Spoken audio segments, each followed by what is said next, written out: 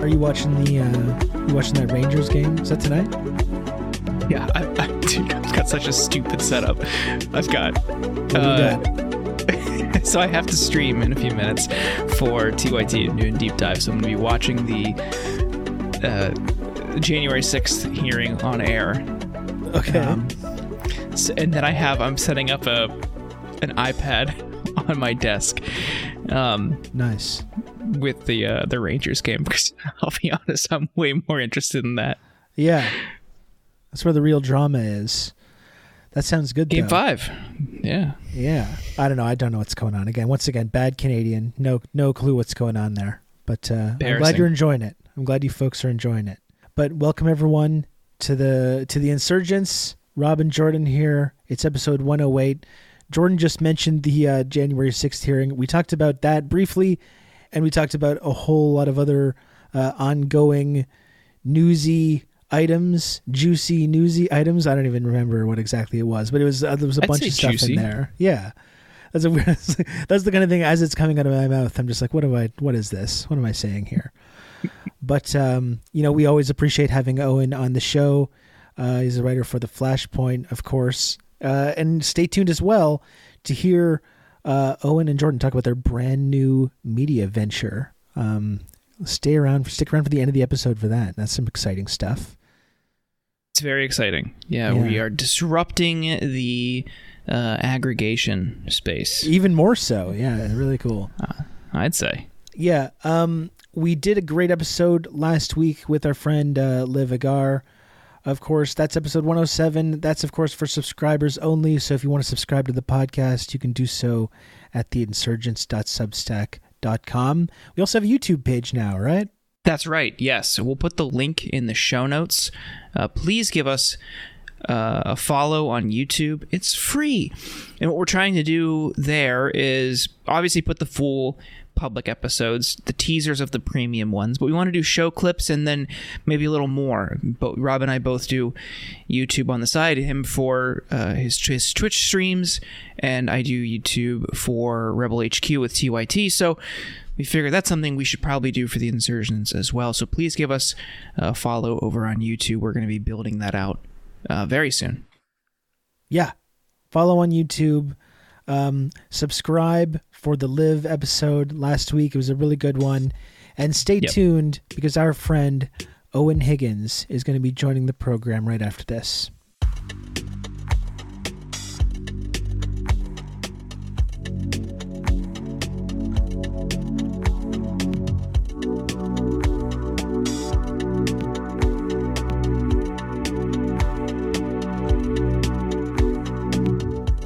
I can sense the synergy from here.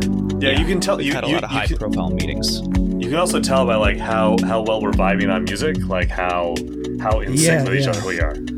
Exactly. I'm just really glad we didn't capture Eoin saying he likes the Jason Newsted era of Metallica. I'll say it again. Things were getting heated over here. It was unbelievable. That was almost our first full-fledged debate episode. It was getting. Emotions were boiling over. It was pretty outrageous. Yeah. I like that they kind of lean into, we fucked up a few times. Did you see the other day they tweeted, it's the anniversary of everyone's favorite album, Saint Anger. What's your favorite song? Some good replies on that one, I'm sure. Yeah. Great. Wasn't that the one that they made the documentary around when they were all like hated each other and were all in therapy and they were all just... Yes, and Lars decided not to have the snare wire attached to his snare, and it had that like loud clanging noise. Yeah, so it sounds like it's being played like inside a garbage can, basically. It sounds like dog shit. The whole album is dog shit. Like that documentary is really when he like leans, he like really embraces the villainy at that point. Like he's the like, heel. Yeah. Before that, I feel like he still thought that, even with the Napster thing, like he really thought that he was the good guy. But then like after that, he was just like, fuck it, whatever, I don't care. It's also gotten so much worse though for artists since Napster, because streaming just pays them nothing. So like I could see how part of him is like, oh yeah, this just isn't fair. And I don't think his motives were entirely altruistic and just looking out for everyone else. Like, part of his argument, sure, does apply. That hurts a lot of smaller artists, but they have never been in a situation where, at least in the past few decades, where they have struggled financially. Like, we were just talking about the Black Album. That, I think Jason Newsted can just live off of royalties from the Black Album forever. Yeah, forever. Now, still to this day, because it still sells so well.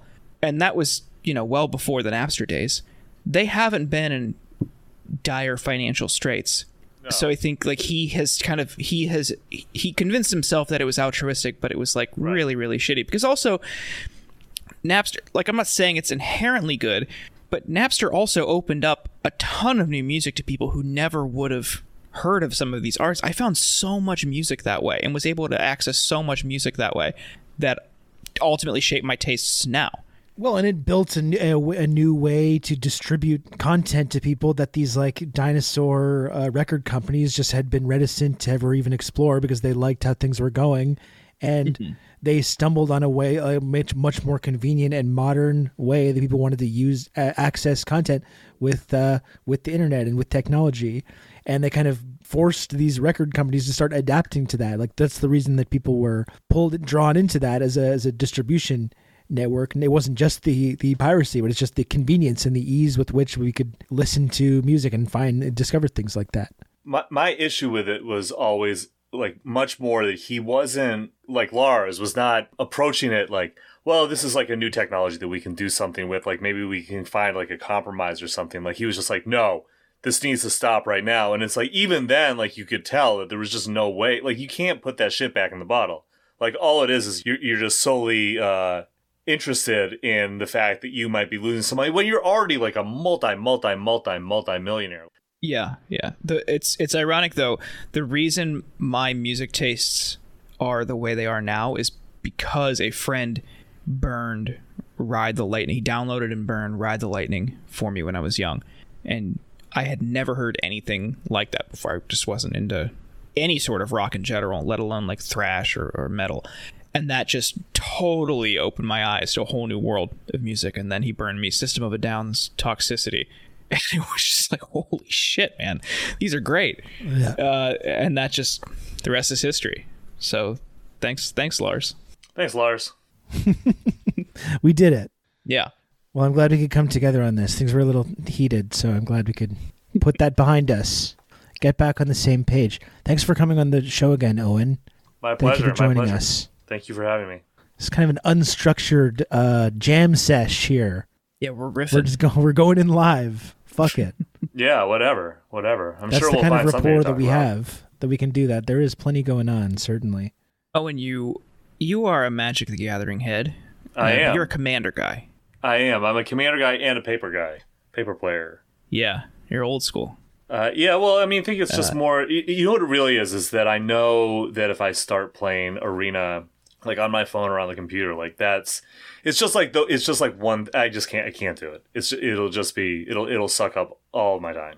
So I just try and stay with just paper and just Commander. And I just play Commander because that's what my friends who I play with back home, back in Western Massachusetts, when I visit there, that's what we play.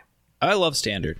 I think it's fun because it's just to get into Modern or Historic or anything with a fixed format just takes so much money to really, really build a strong deck with staying power. I feel like with Standard, it's completely upended every year, or sometimes even every new set. Which you can make the argument, well, you're just going to spend more money in the long run there. I also like that it's fresh, and there's ways that you could build cheaper decks. that are still effective in standard. But Rob, I hear you really want to weigh in with some insight here. Yeah, I know what all this stuff is, and I also think it's cool. And cool. I also like the decks that are more.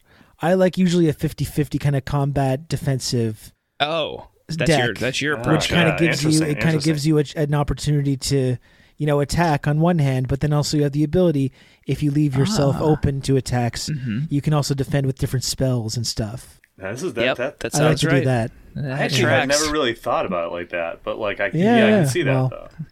Yeah. But these are kind of like advanced strategies that I'm into. But if you're more amateur, you're just getting into it, and you might not have access to some of this kind of stuff. We're kind of just like sitting around the campfire right now, just listening to you. That's what I bring to the table in these kind of discussions. So I'm glad that you can both kind of benefit from that. Have you played the new Fortnite season yet? Me? Yeah, I have. I enjoy it. I like it. I like the plants, the stuff with the seeds and stuff, the reality plants. I don't totally get it. I don't know what's going on as usual, but I'm into it. I did actually download Fortnite for my phone back when it was like really popular, very briefly. I think I played it once and I was just like, this is not none of this. But I'm not a good gamer. I'm not good at gaming at all anyway, so yeah. It's just not like video gaming. It's okay. It's not really Well, I know for some people, like it's a way to just escape from this kind of relentless onslaught of bad news on in the media, the coming climate crisis, the recession around the corner, inability to get housing. Like there's a lot of things that are affecting this generation. I think that's why they reach for these kind of pastimes as ways to escape from that. But I think the really exciting thing that's happening on that level, I know there's a lot to be anxious about. There's a lot to be frustrated about.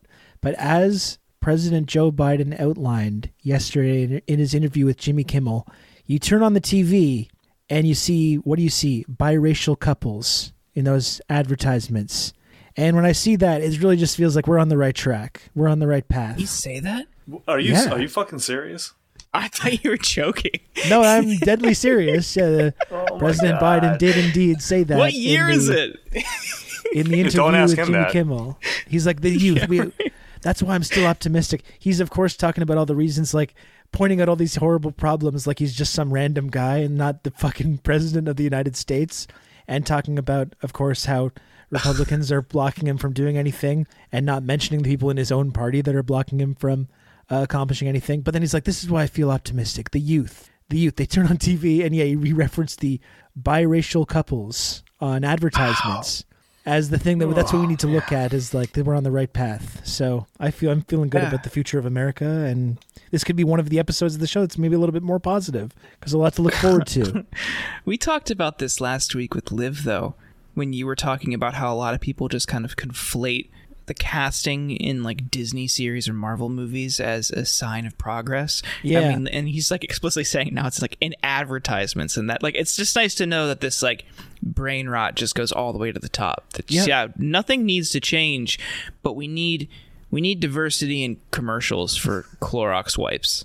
That's which is not a new phenomenon, by the way. It's nowhere. It's not at all a new phenomenon. But like, there's been representation in media and commercials and media now for many decades. Well, I mean, I think that the thing is that first of all, I mean, honestly, I don't know if it's been many decades. It's been like there was still resistance to that relatively recently, but it's fine. Like, it's good that like that kind of representation is out there, especially for kids. Like when like it does affect like the culture and stuff. But it is just like that's it though.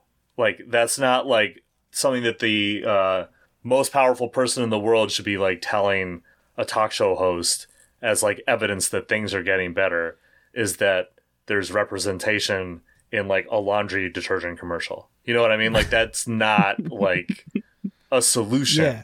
That's just what it is it's an indicator of a positive cultural shift that's been ongoing, right? And so that like, okay, great. Yeah. So like that shows you that has been happening, but that's it though. And now, because of like Rob said, because people in Biden's own party, McMansion specifically, won't support extending the child tax credit, people who receive that added tax credit and now don't have it are struggling to pay for groceries. So, like, that's just one example, like you're saying. But we talked about it before on this show. Their policy in the White House is to not specifically blame Manchin or Sinema. And that's what they want the Democratic approach to be, not to blame them, to blame Republicans. But you have these obstacles within your own party, and no representation in the Avengers or in, Tide bleach pens in commercials are going to help address people's material needs, which are very real and getting worse because of inflation, because of gas prices. Like, people are struggling. This is an aesthetic you're celebrating. Yeah, I've realized too, this is what gives a lot of ammunition to like these kind of free speech warriors in like the stand-up comedy world, like Ricky Gervais, for example. I recently watched Ricky Gervais' new special for another podcast to talk about his decline over the last several decades. And I think because there's been some of these like shifts in culture where, for example, transgender people over the last 10, 15 years have been more vocal in trying to be treated equally and in trying to ensure that their community has the same rights as everyone else and they're not discriminated against. And in the process of that, gay rights have become more normalized, transgender rights have become more normalized. And if you're someone like Ricky Gervais, who's this like multimillionaire, it's really easy to tell yourself that like, oh, we're living in this like woke progressive world where everything's always progressing into this direction. And, I'm the kind of iconoclast by pushing back against that and by questioning these things and to try perpetuating all of these like harmful stereotypes. And it's everyone else that's being upset. Because of course we're going in this woke progressive direction. I'm the only one pushing back against that. But that's if that like kind of representation is your only kind of signpost for whether society is progressing in any way, you can tell yourself that like, yeah, we do live in this woke progressive world. Really, when you look at like the actual material conditions that people are living under, like pretty much anyone, regardless of what marginalized community, and we see like, the climate crisis on the horizon, everything getting worse, the inability to get a house, all the things I mentioned earlier, upcoming recession, and we're heading into this drastically like more fascistic right-wing world. But these people kind of live in this millionaire bubble. They look at this kind of representation as the only example of how our society is progressing, and they have a completely distorted idea about like what our values are, what direction we're progressing in. Like really we're progressing in the wrong direction. Maybe positive things have happened in terms of this kind of representation in media, which is good, but overall we're going in the absolute wrong direction in every other way. But that's what you have when you have no kind of analysis of these kind of class examples, and your only way of looking at these things is this kind of culture war stuff. You can tell yourself that you're the oppressed minority, right? And you'll notice like with Gervais and people like one time respected journalist Matt Taibbi and other people, and I'm just picking on him because he's just gone full transphobe in the last 24 hours. But like they're not picking on the people who have power.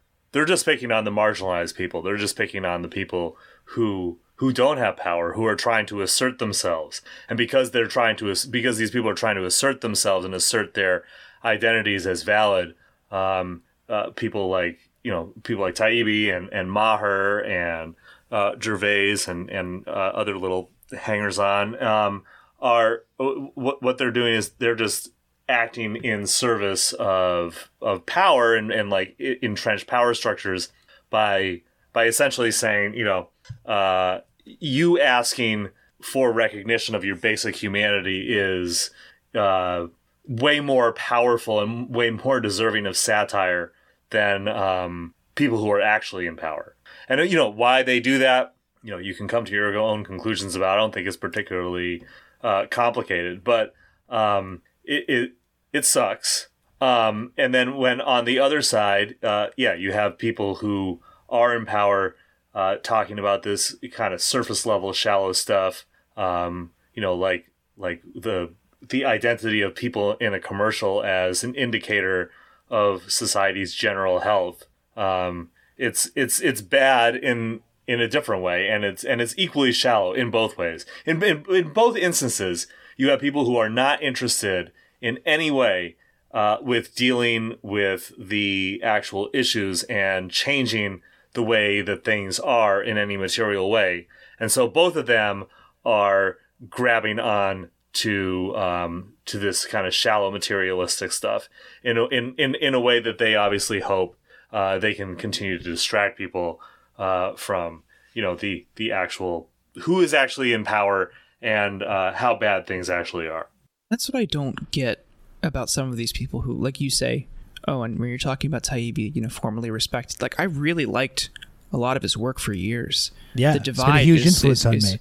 Yeah, The Divide is a fantastic book. He's done so many, he's done a lot of great reporting, and it's just like, for him and a few others in those circles, it's for years they positioned themselves as antagonists to people in power, which that's great. That's laudable. We want that. And I don't understand the motive, or, I just don't understand what led them to this point where, like you say, it's meticulous coverage of people who are socially and politically powerless. And especially in this moment where you have really insane, invasive, horrific bills in Republican-controlled state legislatures to dehumanize, to delegitimize, to harass, to violate trans people and trans kids. Why feed into that? Like, you got to look at the audience for content like that, right? Where you kind of feed into this narrative to further delegitimize or dehumanize trans people. The audience for that is not on the left. The audience for that is very much and largely, if not exclusively, on the right. So when you're doing that repeatedly, not just one piece like, oh, this is happening, what's going on here, but repeatedly covering it, talking about it, writing about it, whatever, and you have that kind of pattern, especially in this moment, it's just signals to me that you feel that way too. And you're not just doing I'm just asking questions here. Like, you actually believe that. Because why else would you focus on it that hard? Yeah, when you're taking that moment to just ask questions, like that's a specifically kind of political decision, and you're giving coverage for the absolute worst people that are engaged in this very well coordinated, well funded like assault on transgender people's rights, and you're aligning up with them. People that many of these folks that we're talking about probably used to make fun of, these kind of evangelical right-wing social conservatives. And I don't know how this kind of switch has happened. I think part of it is like owning the libs, because like these kind of rights have been embraced to a certain extent by this kind of liberal ruling class. So rather than kind of like examine the ways that this kind of liberal ruling class maybe cynically weaponizes these kinds of issues and uses it for their own benefit, rather than like examine that, they kind of take the whole idea of these rights and kind of start openly questioning that and contributing to these right-wing campaigns in an effort to kind of like attack these establishment liberals that they don't like, and like you said, are just like using the most marginalized people that are under assault right now as kind of like collateral damage in that quest to own the libs. Yeah, and like, someone like Taibbi is like he's skipping over the just asking questions point. Like, he's gone from very soft just asking questions to just extreme, like, he's promoting that Matt Walsh documentary. Right, he's doing everything but like telling his viewers that he agrees with Walsh. He's telling his audience to go to watch the movie. He's stopping just short of endorsing it. He also interviewed some TERF. I can't remember her name, and I'm not going to go to his profile to look it up because it's not that important. But in the quotes that he shared, like it's like the same kind of transphobic bullshit that you would hear from Jesse Singal or from Katie Herzog easily. You know what I mean? Like, it's like the same shit. Maybe even more extreme than them, or at least more outwardly extreme. And it's just like, why are you doing this, man? Like what is the point? Because to me, I reject basically like any of the kind of soft pedaling bullshit that people do about this issue when they say, oh, they're just concerned about detransitioners. Oh, I'm just concerned about trans people in sport. I'm just concerned about this. I'm just concerned about that. I don't care about that, and I don't think that is valid, and I think that it's totally bullshit. And it's just a way for people to try to kind of measure out like how far they can go with this stuff before going all the way. That's my opinion of what they're doing anyway. But to be promoting Walsh and his movie, to be just like to fill your time when you're someone like Taibbi with the massive audience that he has, to fill like an entire day of social media basically hammering home the point that Matt Walsh and people like him have a point and should be listened to. Like their ideas deserve to be aired out, and if you don't agree with that, then you're against free speech. Is just ridiculous bullshit, and it's just hiding the fact that like I said, like Taibbi I think that he went basically full mask off transphobia, but like even to the extent that there might be like something he's holding back a little bit, he's only barely doing that. He's only one step away. Much like, I mean, Greenwald's is like the same thing. I mean, like both of these guys, they're right there. And I really think that they should just like go all the way, because like at this point, what's the utility in not doing that? What's the utility in pretending that this is about anything else? I mean, these guys are have enthusiastically and actively cultivated a far right and right wing and conservative audience. So what's to be lost? Like, you've made very clear that you don't agree with the left on basically anything, and anybody on the left who disagrees with you is a quote unquote liberal. So what do you care? Like, what do you care? Like, why not just go all the way? And I just don't understand like why they haven't done that. Well, and it's cowardly too, I think, to like do this kind of just asking questions asked, because like that's the thing. I replied to one of Taibbi's tweets last night about this, how he's promoting this documentary, and of course he has this kind of wiggle room. Oh, you didn't, people saying like, oh, you didn't read the piece, but while he's like openly just talking about these tweets and like pointing out, like you say, that he's making a legitimate point and that these academics can't answer these basic questions, and basically agreeing with the overall premise of the film, but in a way that kind of gives him wiggle room to say, oh, I'm not supporting it, I'm simply criticizing these professors that he's referring to. Yeah, and somebody pointed out too that like they were like, well, like what Walsh did was he just chopped up the guy's response and edit, like selectively edited, and like it's not hidden. It's very obvious that it's being selectively edited to basically make the professor like seem boring. And like Taibbi just like immediately pivots like, oh no, that's good though, because that's the way that these guys sound to everybody. So it's good. It's good that they're doing this. Like, it's good that he did this. So it's like, so you don't even want to have like this is what fucking drives me crazy about this shit, because it's like, if like you're complaining and whining because people don't want to watch this movie, because people are expressing themselves under their right to free expression to not watch this, right? That they don't want to.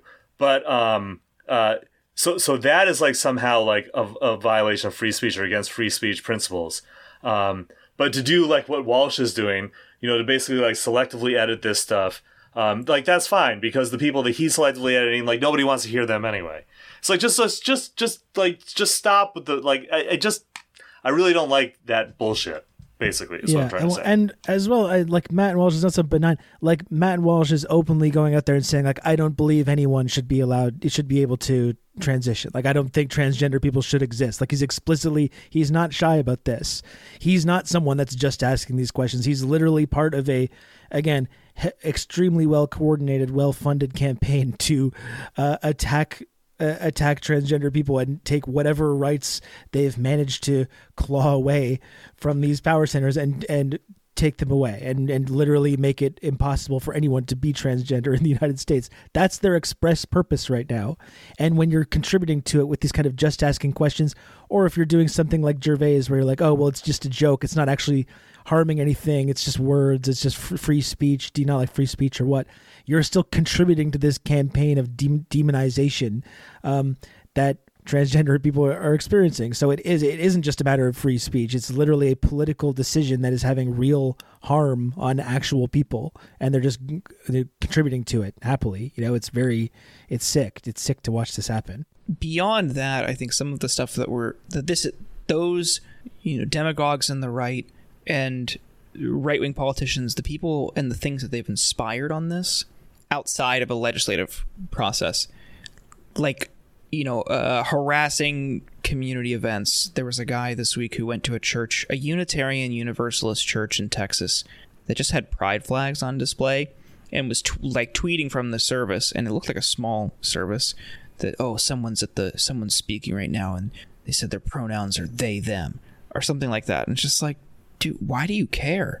There's like these kind of like right-wing like griper type groups who are showing up at these community pride events in mostly red states, kind of stand outside and scream and harass them. It's like, again, why do you care?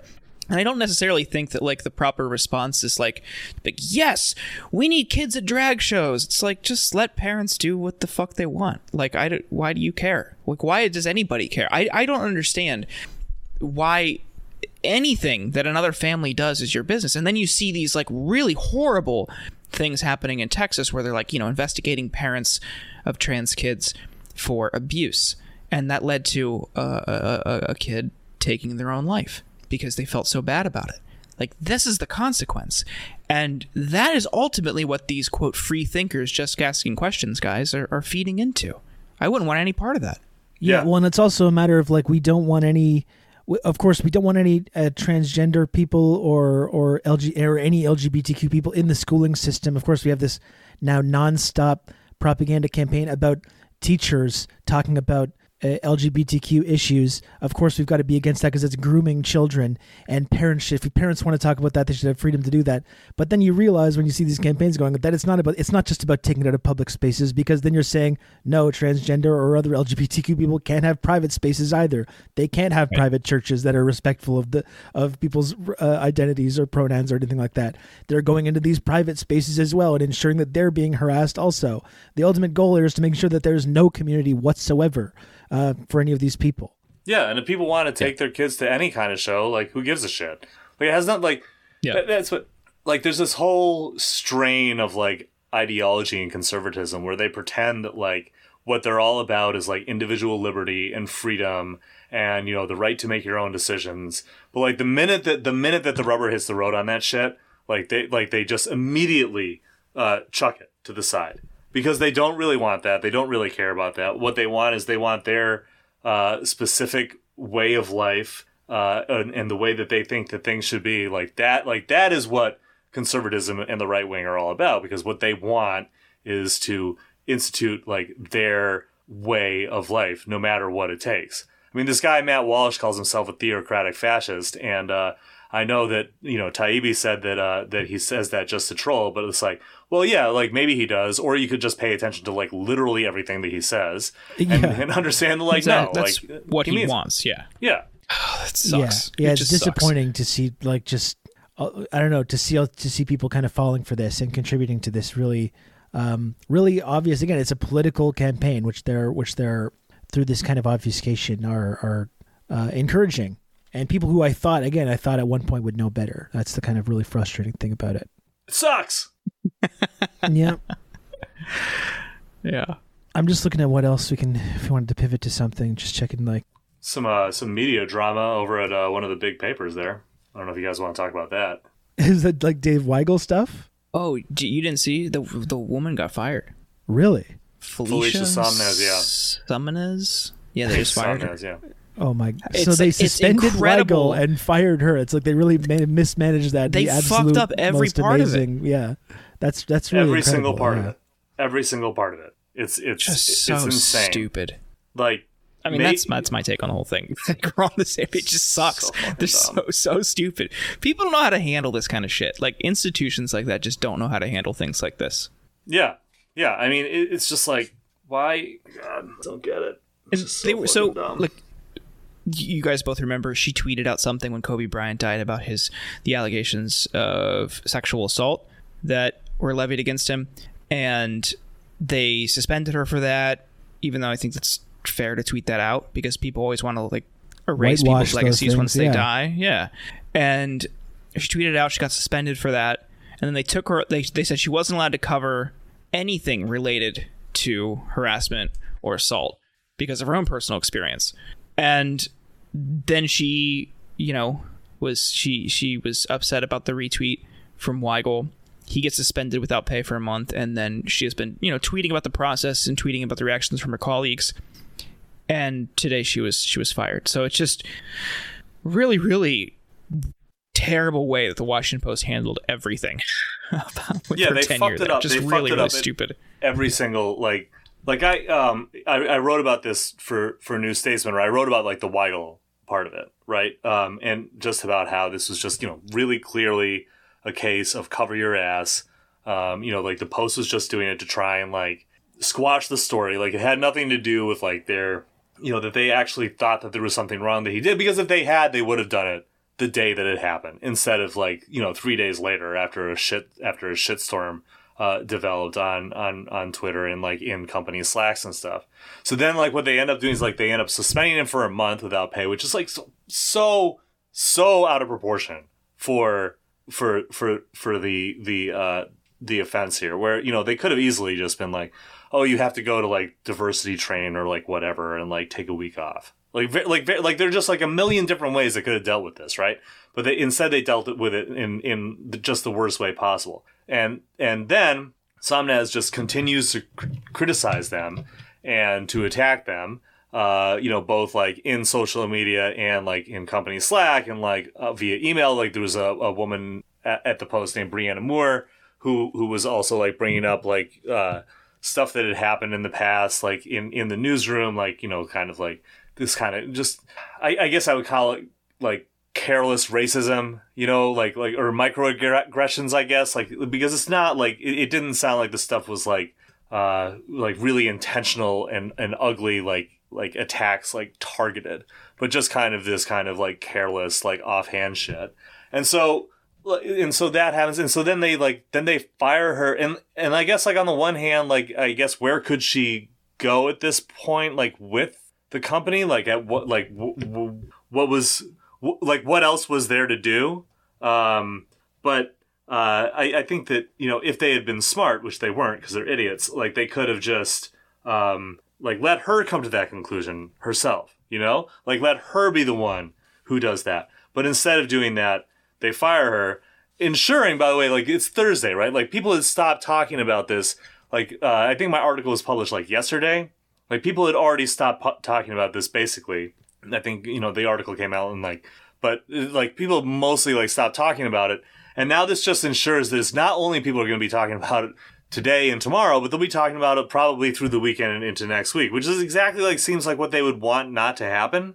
But they've just like mismanaged themselves into creating this shitstorm and making it even worse. And I don't really like understand like what their logic is, I guess. No, and you know, no one's really blameless either. Like, you know, I'm not like a prude or anything about humor or anything. If you're like a mainstream reporter on Twitter, maybe you should have, Dave Weigel probably shouldn't be retweeting like women be shopping shit posts. Yeah. I mean, yeah, of course. I think that's pretty fair. I also, you know, he also did unretweet it and apologize. I don't know if it needed to be turned into this like multi-day long crusade, which really escalated it to this like really kind of dramatic level that I thought was a little over the top. But then you have the Washington Post from their end just completely mismanaging it from every way. I think it's been in like an overreaction in both ways with both Weigel and Somnaz. I was engaging in this kind of like multi-day long tweet storm about this. It's just been kind of all around a lot of behavior that I think didn't really reflect too well on the old Washington Post there. On the old Washington Post. Really bizarre. Are either of you watching the January 6th hearing tonight? Congress kicks off their January 6th committee testimonies with some primetime action this evening. We're recording this on Thursday, June 9th. Yeah. It's competing with the NHL playoffs, which I don't know how that's going to go, because go Rangers, baby. Yeah. Yeah, I mean, like, you know, I do like to listen to my baseball in the evening. But maybe, I mean, like there'll be like highlights and stuff, you know. So that's probably what I'll do. Yeah. Does that make me a bad citizen? Sure probably does. I think it does. Yeah. I mean, it's a lot of it's processed though, and the thing is, like you say, you can get synthesized versions from clips on Twitter.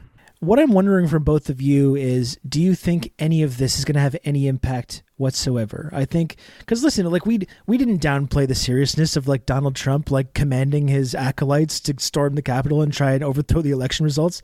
I think that's a fairly serious thing. I think the way that liberals reacted to it, like it was the most horrible crime in the history of America, was quite over the top. But I also think it was a serious thing that shouldn't just be hand waved away. But we're here like a year and a half later. I think for most average folks in America, they're worried about other stuff now. They're worried about their bills. They're worried about the price of gas. They're worried about groceries, and all these various other crises that we're dealing with. I just don't see any situation where these hearings now, a year and a half later, are going to really sway anyone about any of this stuff. I think there was a time about, you know, in the 6 weeks or so after this happened, or 6 weeks or 2 months or so after it happened, that Democrats could have immediately had hearings and made political hay of it and tried to use this to take down people in the Republican Party that contributed to it. And there would have been kind of a mandate for that. But with so much time has gone by since then, they made this extra effort to bend over backwards and be bipartisan as possible, so they would never be accused of being partisan in any way, of course. And no matter what turns up in these January 6th hearings, I just think most people have just moved on with their lives, and I highly doubt it's going to have much of an overall impact into anything. And probably because they're so paralyzed with actually using whatever power they have to hold people accountable for doing stuff like this, they're just going to end up showing all the evidence and then saying, well, we'll leave it in the hands of the voters, and just assume that like that's going to have some impact on the way people are going to vote in these upcoming election cycles. And, you know, I just don't see it. I don't think this is going to really change anyone's opinion that hasn't already made up their mind about this. And I think the time to actually make political hay over the incident, over January 6th, was probably in the weeks following and not a year and a half later in these hearings. Right. I mean, like, yeah, they had an opportunity and they should have done it. They should have done it because, again, like, this was serious shit that happened. But, yeah, you're right. I mean, but that's exactly what they're doing with the guns, right? Like, the Uvalde shooting happened. And let me preface this, too, by saying that, like, I'm not taking a position because I understand like there are genuine left arguments against gun control laws, and in that like they have to be like, you know, done very carefully because of who they can affect and like what can happen in a carceral system, and like I get all of that, but I think that it is really instructive to like look at like the politics around it, to if you can just kind of pull away from like the horrific human tragedy that is just like unspeakable, right? That happened. Yeah. But like if you just pull away from it for a second and like look at it from a political point of view, what happened is that the Democrats probably were delivered like probably their best possible shot of getting legislation to deal with guns in the country, you know, to get like an assault weapons ban, you know, raise the age for gun purchases, universal background checks. I feel pretty confident they could have made a pretty good push for all three of those in the immediate wake of this happening. But instead, they went on vacation for 10 days, and Chris Murphy decided to work with Republicans on trying to craft some legislation. And like, where are we now? Like, it's been like, you know, 3 weeks now, and now like the legislation that he's getting through is basically nothing. And like they're just moving on from there. You know, friend of your show and mine, Cameron Kasky, went on to Mehdi Hassan last night. So that'll be June 8th for people who are listening, not today live. So not the three of us. And he went on and was talking just about how this stuff is just complete bullshit, and it's just so that they get to say that they've done something when they have done absolutely nothing.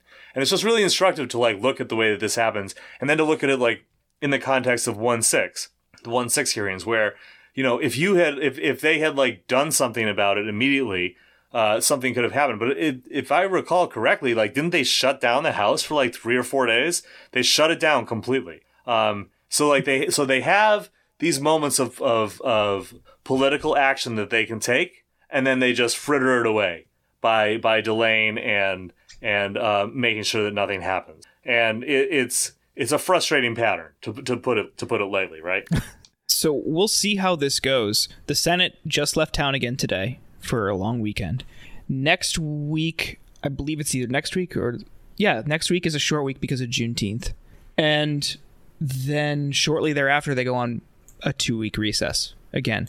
So maybe we'll see this before then, but it's, the window is closing before yet another vacation for the Senate. I mean, I'm just glad that they're taking care of themselves. We're seeing a mass shooting. Really. We're seeing a mass shooting or more every day. Yeah, one in Maryland, like right now. 3 days. Yeah, yep. It's great. It's really nice. So Jordan, do you think these hearings are going to mean anything? It's like I don't mean to be cynical about these things. I would like to believe that the Democratic Party is going to say, yeah, we're going to take this opportunity to go after our political opponents, go after the people in the Republican Party that were helping to plan this, and attack them, go after them with everything we have. But obviously, that's just not what they're about. They've been like with whether it's gun rights with the Uvalde incident, or whether it's there's this bending over backwards to appear bipartisan hampers their ability to actually engage politically with these issues in any way. Like, do you think these hearings are going to accomplish anything? I think they'll accomplish something. I'll get to what it is, but not the Trump's locked up, he's done, right? The walls are closing. That's not what it's going to be. Yeah, absolutely not. And anyone telling you that, ignore them. They're not. They're feeding into this collective delusion in the kind of liberal circles. It will likely, at best, smear Trump a little bit. And I think what you're going to see from the stuff that we're going to hear from witnesses, many of whom are former Trump administration people, and people who don't have the same type of clout to avoid any blowback or punishment. I think you'll see some things that will sully his image a little bit. And it's not, like I said, it's not going to be the end of Trump. But what I think this does is, for enough people, and there are some people in the Republican Party who like everything Trump did, but are just tired of the chaos, tired of the drama, that kind of stuff. Yeah, and like, I think you like saw Liz a little. Cheney. Well, yeah, but I think there's a different type of Republican too. So you have like the Liz Cheneys and you have like the Lincoln Project people, all those people who are just like, I'm going to work with Democrats now. I think there's still people who would never work with Democrats, but just don't like them and just kind of sat out. Yeah, I'm sorry. I'm derailing you. Go ahead. Yeah. No, it's okay. I think it's a small percentage, but I think that can be exploited by someone like Ron DeSantis. And I think what this is going to do, the ultimate impact this is going to have, is that it really increases the tension between the Trump world and the DeSantis world. Because there are reports, and certainly and not in liberal media, but I think and a lot of political press have seen that Trump's world doesn't really know how to prepare for this and doesn't know what to do. And it's not that it's over, because he's going to be fine. He's going to have the same life that he has going forward. It's just that this creates a window of opportunity for DeSantis to exploit. And DeSantis is polling really well in a lot of red states, and in some states he's polling better than Trump. So this could be the point where he just completely edges out Trump, because he'll do the same things, if not more and worse things from our perspective. But for the right, it's even better for them, because I think he would go to even greater lengths than Trump to fuck things up. So this could create an opportunity for DeSantis to continue his rise and supersede Trump. That's the impact I think these would ultimately have. For a second there, I thought you were going to say that they would have some sort of positive impact, but I'm glad that we got to where we got, because yeah, cool. No, I don't see anything other than maybe like a fall guy for Trump getting in trouble for like a little bit. I'd be shocked if anything serious happened to Trump. I would be shocked. It's just weird because I remember when this happened, like we do know people that like kind of are that work around the Democratic Party and in various places in Washington, D.C. And there was talk about we're going to go after Marjorie Taylor Greene and we're going to try and really hammer them with this stuff. And they just kind of gave up on it. There was kind of energy for this, I think, in parts of the party. And there was probably been energy for it amongst the supporters of the party in those weeks after. But now it's just like, it's amazing to think that with everything going on in America, people are going to be, because I think it's this liberal delusion that other people in the country or around the world see it as they do, which is like just this almost like 9/11 level crisis horror. Which I think most people don't really see it like that. And they're going to try and sell that to people. And again, with everything else going on in people's lives, I don't think there's going to be a lot of people that think it is that much of a horrible tragedy, even though we've discussed all the ways when it was happening, that it was really dangerous. But the time to convince people of that was in the weeks following, not 18 months later. The days, the hours. I think they tried with impeachment. Yeah, that's true. Well, I guess that was part of it, but it was going after Trump. It was like, we've got Trump off social media. We impeached Trump again. We did that. But then everyone else that was kind of connected to it, because there's a whole kind of MAGA part of the Republican Party that were openly promoting that and supporting it. There was questions about, who was going on certain tours the night before or the day before with some of these people that were coming from out of town. There was whole conservative influencers that were hiring buses to go to this thing. There was a lot more people involved with this that if they actually felt like it, they could have gone after in the days following. Instead, they they made it a Trump thing. Trump got kicked off social media, and everyone else that was intimately involved with it kind of just skated away. And also, they started the second impeachment. They waited a week to do it. And this is what I'm saying. They should have just done it. They should have just done it the next day, immediately. Well, it's the kind of thing you just ask yourself what Republicans would do if Barack Obama said Donald Trump is, let me be clear, Donald Trump is stealing the election. I'm going to ask people to go down to the Capitol and riot at the Capitol and stop the election recount. I'm sure Republicans would be very generous. Is he here on the podcast with us? Thank you. Mr. President, is that you? I was waiting to debut that. How's Hawaii, sir? Yeah, but I'm sure that Republicans would be very reasonable after that. Even if that resulted in a fucking vase falling over in the Capitol building, they would probably be there the next day holding hearings and getting every single person that was in any way connected to that being questioned, and there would be nonstop in the conservative media for days, and they would never let it go. He would be held in a brig, off the coast of Maryland, right? Yeah, exactly. That's the thing. They're able to capitalize on these kinds of things in the way that these liberals are not, because they feel like it's wrong somehow to wield political power in this way, even when it's deserved. Well, that's the thing, is that they're I think that they're still playing by the old rules, right? I mean, this isn't at all a unique take. I'm the 8 millionth person to say it, but they are treating this like it's the same situation, that it's been for years. And, the reality is that it's not. And just because the way that the Republicans practice politics in the U.S. is distasteful and goes against norms and whatever, you're not going to get the norms back just by not fighting the same way that they're fighting.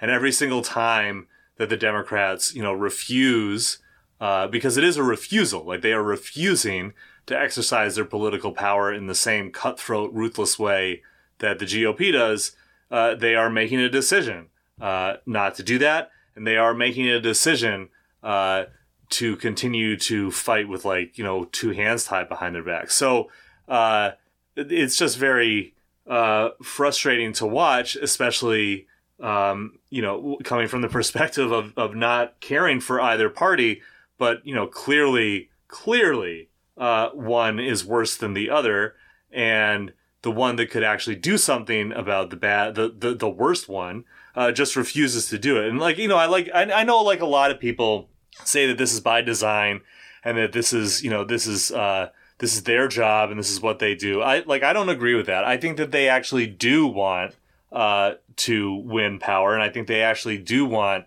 to be able to govern. But I think they're just not willing, or they're just not willing to do what they need to do in order to take and exercise power.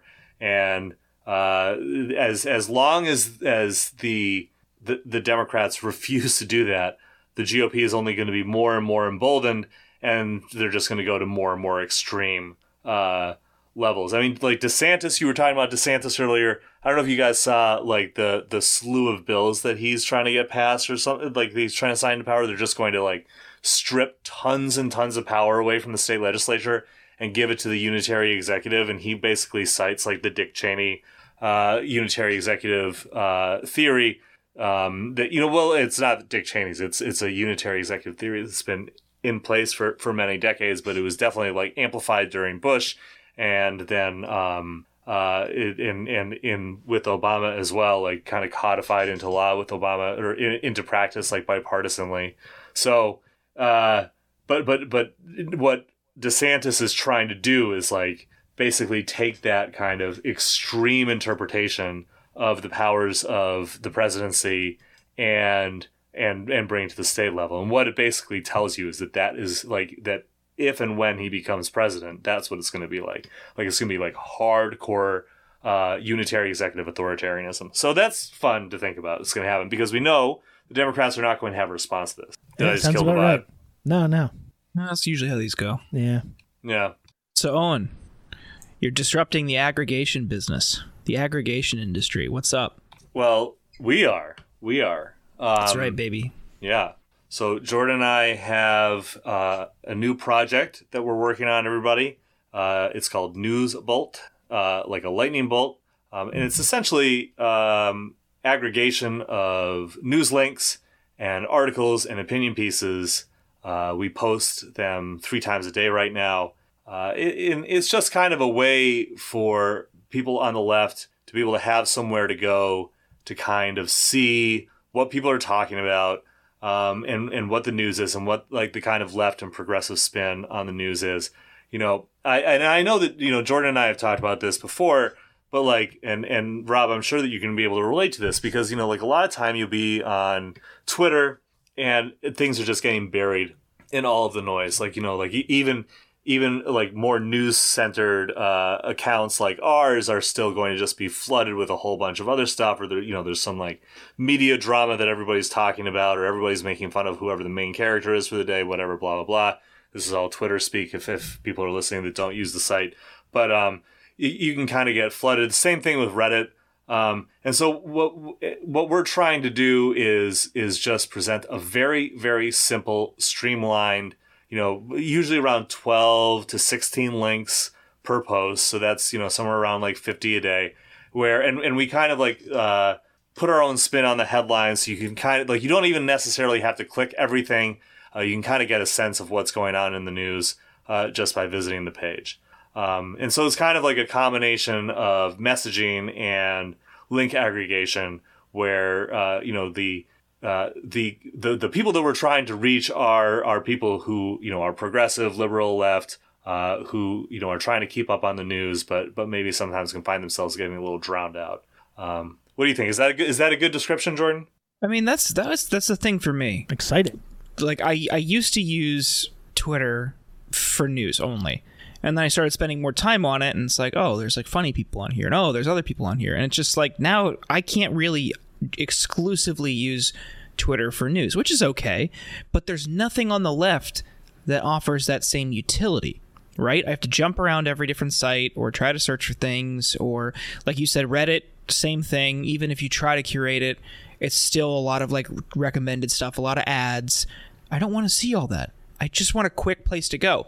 And I'm not fully endorsing everything that they wrote, but Think Progress used to be like a somewhat good place to look at, like, okay, what's happening in politics in the world with a slightly liberal perspective. And that's dead now. And there's a couple sites that do a decent job, but again, ads, sometimes stuff that's not relevant to me, sometimes just clickbait stuff because their goal is traffic and ad revenue. And ultimately, they have like a team of writers that they really need to push clicks for. Like ours is just, this is a utility. This is a tool. If you go to newsbolt.org, you could just see it's just links. Here's the headlines, links, outlet, read it. And then because, you know, we were, this show and Owen, your Substack, the Flashpoint we're both part of, Discontents is no more. So we put a sidebar with all of those individual Substacks so you could still get that Discontents network on this site as well.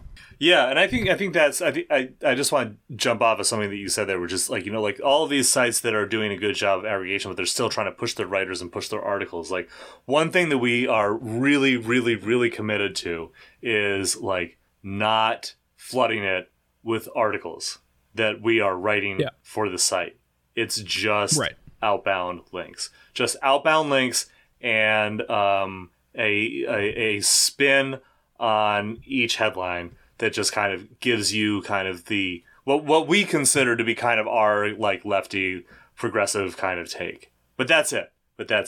And I think that and we've talked about this before, but you know, like a lot of the time people get lost in people will start stuff like this and then they'll just kind of get lost in trying to like overcomplicate things. We're trying to go in the exact opposite direction, streamline as much as possible, as simple as possible. Yeah. That sounds great. I'm glad you two are working on that. Sounds like a pretty cool little project. Yeah, we've been doing it for about like 6 weeks now, I think. Right? Yeah, that sounds about right. Yeah. Very nice. Newsbolt.org. Yeah. Please come check it out. Yeah. We are seeing decent traffic, and this is, I guess this is kind of our coming out party a little bit. This is like the first time we're really talking about it. Yeah. Yeah, we haven't really pushed it other than just retweeting the links and just kind of seeing what happens organically. Because we wanted to see how it flowed. And yeah, tens of thousands of people have already checked it out. So yeah, and we're happy. Every time I feel like every time we like boost the Twitter account a little bit more, like it gets more. You know, like there's just more. It's just it's a snowball kind of. Right. So Rob, that is, you're only allowed to get news from us now. Okay, that's fine. Yep. Yeah. All right. Cool. Yeah, it's everything you would have looked at. The Rob Rousseau Show. Yeah. I mean, usually usually the way I get my news is I have to email you and you tell me what to think and believe. So this is a really easier way to go about that because we don't have to go through that whole process. So we're all about streamlining. Like Owen was saying, keeping it simple, keeping it streamlined. Now we don't even have to do that. Yeah, wonderful. As efficient as possible, as simple, like basically just piping in takes and news into your ear, into your brain. And that's basically what we're doing. So instead of you having to get the brainstem thing put in like you normally would, in this case, it's just you just have to go to the website and that's it. That's right. You're welcome, Rob. Very nice. Well, that's great. And Owen, thanks for coming on to the show to talk about that and to talk about everything else that we discussed today. We appreciate you, Owen. Thank you. Thank you, Owen. Where can people find your work? Where can people find the Flashpoint? The Flashpoint is at my Substack, which is EoinHiggins.substack.com. My first name, last name, Substack.com. You can also just keep up with my work by following me on Twitter, Owen Higgins _EoinHiggins _. Thanks so much. Thanks, Owen. We'll talk to you soon. Great. Bye. Thank you for listening to The Insurgents. Please remember to subscribe over at theinsurgents.substack.com. Find the podcast on all your favorite podcast apps, and please remember to leave a review on Apple Podcasts. It's very helpful, and we appreciate it a lot. But please, again, don't mention Ken Klippenstein in the review. He is banned from the show. It's a lifetime ban, so please do not mention him in the review. And we'll be back later this week with more of the content that you know and love. Goodbye.